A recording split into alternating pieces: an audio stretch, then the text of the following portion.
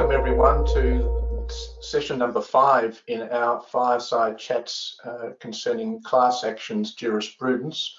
I'm joined today by Jason Betts, who is a partner in our disputes group based in Sydney, and also by Aoife Zerup, who is a senior associate in our disputes group based in Melbourne. My name is Peter Holloway, and I'm a partner in the disputes group also based in Melbourne.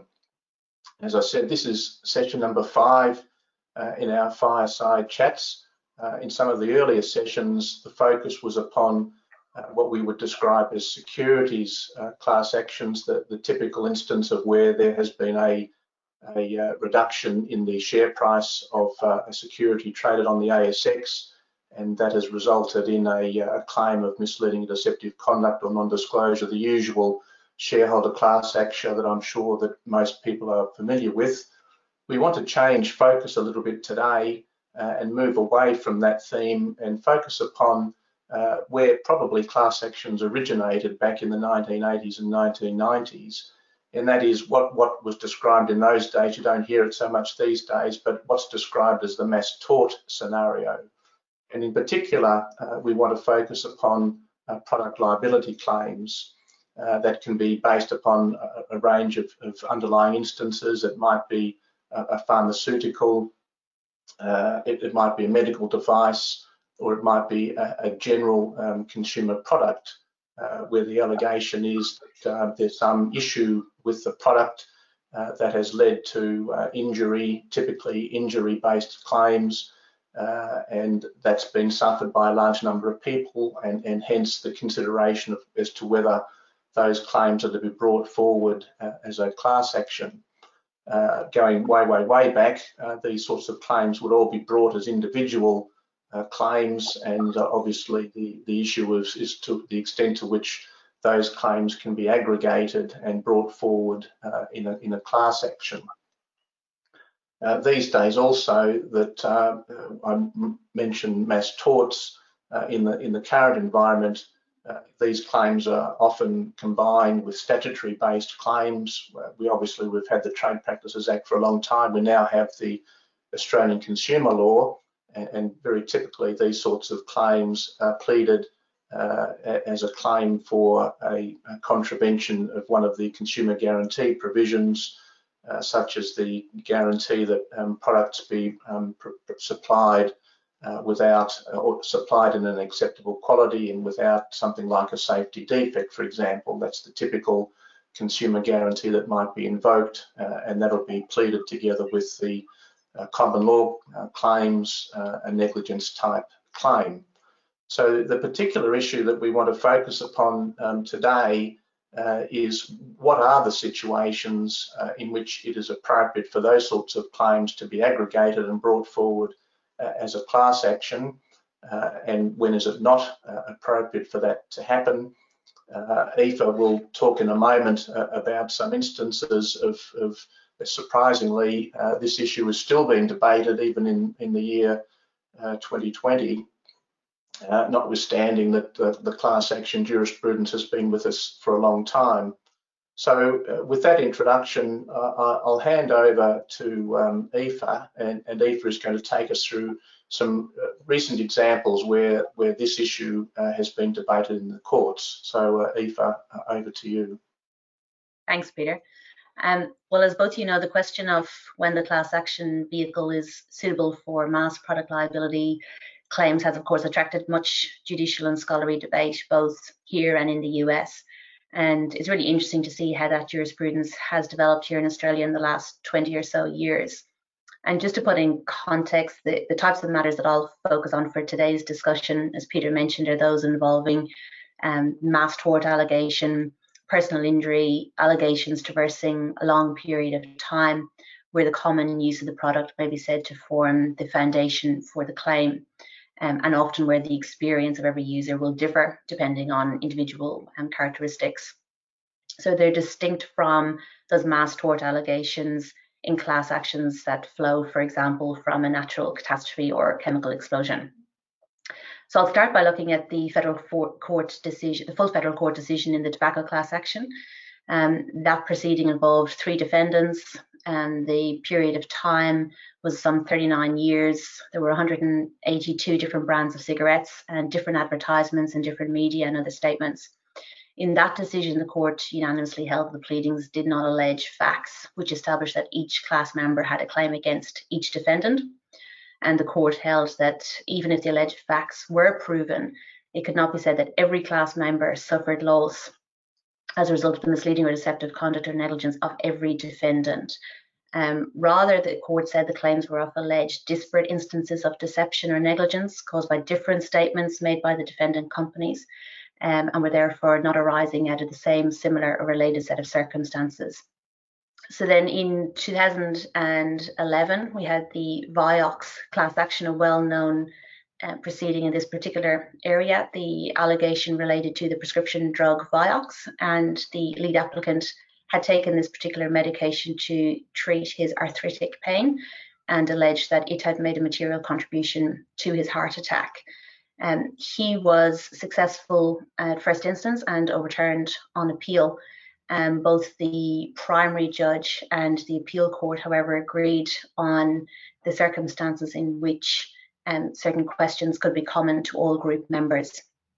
So the appeal court agreed with the primary judge that the negligence and misleading or deceptive conduct and claims under the Australian consumer law with respect to fitness for purpose and merchantable quality were not questions that were common to the class, and must be determined on a case-by-case basis, dependent on the individual circumstances of each claimant. So then, as Peter said, this has again arisen more recently in the Gill class action involving pelvic mesh implants. There were 3 lead applicants. Each had a medical device implanted. However, those 3 devices did not represent the full range of devices that have been implanted across all the group members. Justice Katzmann in that decision referred to an issue as to whether or not the 3 lead applicants were representative of the broader group as a festering issue, and one which she dealt with in her judgment. In that judgment, she relied on Justice Lee's approach in Dillon and RBS Group, when His Honour held that the term claim must be given a wide meaning. It need not be based on the same conduct and may arise out of disparate transactions. And he was satisfied that the statutory requirements are satisfied if there's one substantial common issue of law or fact, and it follows that the claims of the applicants and the group members can in fact be quite different. So in Gill, Justice Katzmann, again, as I said, referred to Justice Lee's decision and to Part 4A of the Federal Court Act, and found that the regime expressly contemplates and provides for the individuality of claims within group proceedings, provided those conditions of numerosity, connectivity, and commonality are satisfied.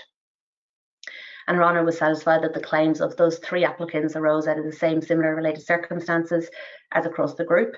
And although there were some issues which may affect only one or other of the applicants or some of the group members, and other issues which affected individual group members only, those claims gave rise to substantial issues of law or fact. Then, as Peter mentioned earlier this year, Justice Lee grappled with this issue again in separate proceedings, also involving pelvic mesh implants. And he admonished the approach that had been taken by the applicant and plaintiff law firms, where they had issued 12 individual proceedings for personal injury in both the federal and state courts, rather than a single class action. His Honour referred to this approach as lamentable, and went as far as saying that it was in the interest of justice that the entire judicial controversy between the claimants and all those said to be responsible for those wrongs, and the attribution of that responsibility be determined concurrently. And His Honour pointed to the counterfactual and said to deal with this in the way that the applicant's lawyers had foreshadowed would not only run the risk of potential inconsistency in fact-finding, but it would also be inefficient and accordingly inimical to facilitating the overarching purpose. He also thought it would be appropriate to order that the solicitors in question pay the respondents' costs of a number of the case management hearings where this issue was being determined. So look, that's a pretty quick potted summary, but hopefully just demonstrates how the courts have grappled with this topic over the years and how the jurisprudence has developed from that very detailed consideration of the claims in the tobacco class action and a close scrutiny of whether they could be truly said to arise out of the same similar or related circumstances, to VIOX, where the court is really trying to accommodate both the individual and common questions arising in that case, right through to more recent cases where this issue has again been grappled with, and the court is looking at those broader considerations in terms of efficiency and the overarching purpose. So with that, I'll hand back over to you, Peter. Great, thanks, Aoife. There's nothing like discussion about where costs should reside and whether they should reside with the practitioners. There's nothing like that that's going to cause the minds to be focused. So, Jason, I might bring you in at this point.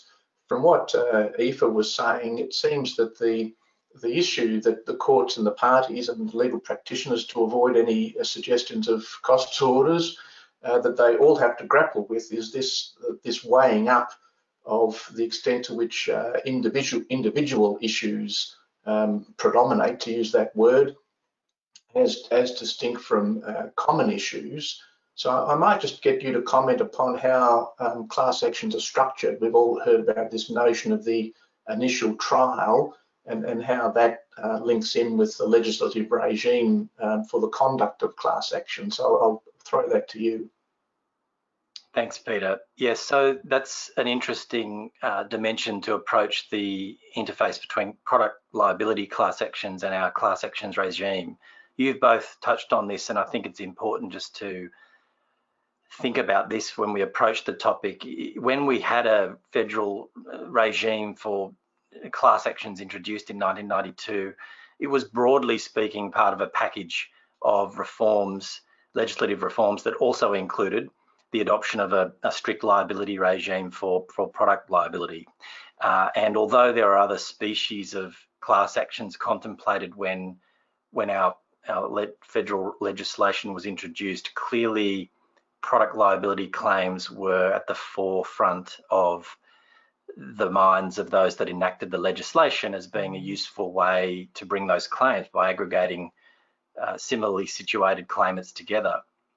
And that's why I think much of the early jurisprudence in this space is actually product liability claims being litigated through the courts and testing the boundaries and the dimensions of our class action regime. Now, products claims are less common as a proportion of overall class action litigation than they once were, but they are not infrequent, and they're large cases when they're commenced, and they do raise a number of doctrinal challenges in the ways that you've discussed. The issue that you are touching upon is perhaps one of the more important, which is our system is designed with, our class action system is designed with relatively low thresholds for commencement. So strictly speaking, and this compares starkly with the position in the United States, which I'll come to in a moment, strictly speaking, all that is essentially necessary to commence the class action is a single common issue of law or fact, and 7 or more group members who share that common issue. So that threshold is set relatively low.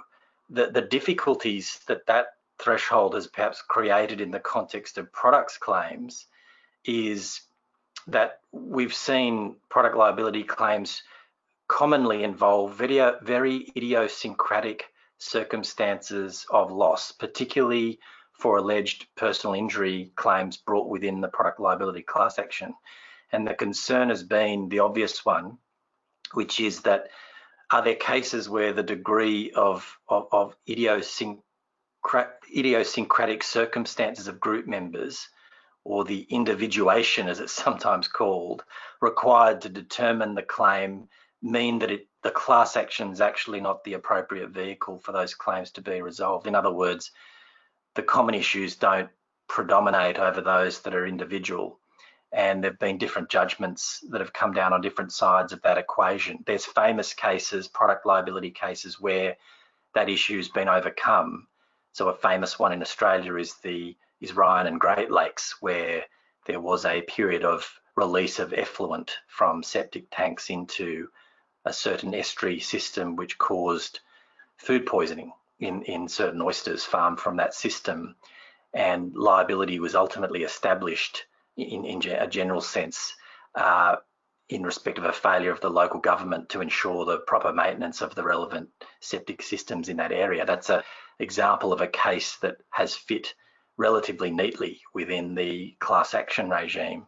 But there are many other cases where, including cases we see before the courts today, where the product liability class action creates some of the legal difficulties and perhaps even some inefficiencies that outweigh the efficiencies associated with bringing aggregate claims together. So in such cases, the common use of a product across a wide range of consumers can be said to be the essential core of the case and the thing that is common to the claims of all group members, but then one moves on to observe that the circumstances of the experience of each and every user can truly differ depending on their individual characteristics and their background, particularly in personal injury cases where breaks in the causal chain as a result of medical conditions or other issues that challenge causation do arise. So that position, I should say, before I just say a word about the American position, another difficulty that can arise in that context is how does one treat within that circumstance of individual loss the category of claimants that are the so-called future claimant group. So injuries, as we know, caused by some products or allegedly caused by some products can take many years to develop, and a class action may ultimately be commenced and in some cases determined before the extent of any future injuries or future claims are known. And depending on how the class action is defined, those future claims can nevertheless be brought within the definition of the group. And so we've seen the courts grapple with not only how to prosecute those claims through the interlocutory process to trial, but also how does one structure a settlement in a way that's appropriate given the need to accommodate those future claims. And that draws on this standard dichotomy, which is where we started, which is a class action is really designed to resolve common issues, but not to resolve issues necessarily of an individualistic nature. Now, just lastly, holding that thought, compare the position in the United States, where broadly you've got two ways of bringing a product's liability claim in an aggregate form. You can commence a class action under their Rule 23 of the Federal Rules of Civil Procedure, which is philosophically and even anatomically a little bit similar to our class action regime. Or you can bring a multi-district litigation suit, which we'll park for the moment. Although it is the case that class actions are commonly filed in the United States in respect of product liability, it's now virtually unanimous and certainly unanimously recognised by the US courts that product liability class actions cannot be certified if plaintiffs are seeking damages for personal injuries, precisely for the reason we've been discussing, that is that injured class members will almost certainly have very varying injuries, alternative theories of causation and different degrees of damage, and classes are more commonly certified in those cases seeking purely economic damages. For instance, when all class members were similarly harmed by overpaying for a product that didn't have the represented attributes or were all defective in a similar way, rather than individual circumstances of personal injury, which cases do not get certified in the United States. So that's a summary, I think, of how the class action structure in this country creates challenges for product liability claims, given that common issue versus individualistic issue dichotomy. Thanks, Jason. For those viewing this webinar, you'll get the very distinct impression, as I just did, that Jason could talk to this topic for hours if he was given the opportunity. You'll be happy to know that we're going to try to limit this webinar to about 15 or 20 minutes, which we've probably just about taken up already. I must say, Jason, I learned a new word. I'm sure it is a word, but I learned it for the first time today, individuation. So I'll put that one down in my repertoire for future use in some way on some occasion. So look, I must say all of these issues are very intriguing. Aoife and I were involved in some litigation a few years back that was the class action aspects of the thalidomide litigation, and everyone knows those claims originated way back in the 60s and 70s, and so we sort of have seen this live itself out in real life, that originally a lot of those claims were brought forward as individual claims, and it also picks up that notion that Jason mentioned about future claims, because the class actions of 10 years or so ago now were brought forward by people who at the time, earlier, decades ago, were not perceived to be potential claimants. So we've sort of seen all of these issues live themselves out over the decades, and no doubt they will continue to evolve as the courts and parties and the practitioners continue to grapple with all of these sorts of sometimes very tricky issues. So look, I'll give Aoife and Jason an opportunity to make any final comments, but otherwise we'll draw the session to a close. So before we do, Aoife and Jason, did you have any last remarks that you wanted to make before we wrap up? One quick one is it will be interesting to see whether some of the legislative changes, including the introduction of contingency fees into the Victorian Supreme Court, impacts at all the propensity for filings of products liability claims. We know that there are still large product claims within the court system. They are probably not the preferred vehicle for litigation funders, although they do receive funding on occasion. Perhaps some of the largest mass tort and product liability claims have been unfunded and supported by the relatively few law firms that have the financial capacity to carry that significant risk. With contingency fees being introduced, it will be interesting to see whether we see lawyers incentivized by that form of compensation focus more on some of the product liability claims that are perhaps being overlooked at the moment for economic reasons, or indeed whether it provides the same incentives that funders have seen, which is a push towards the more corporate governance type of claims. Okay, Aoife, just before we wrap up, Aoife, did you have any comment on the likely future of these claims in Australia as you see it?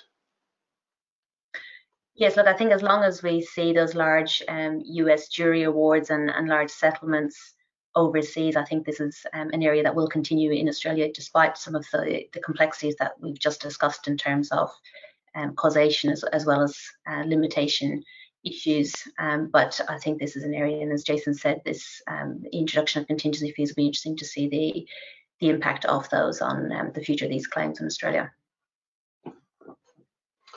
Okay, well, thanks very much, Jason and Aoife, and for those tuning in, hopefully you found this session interesting and informative.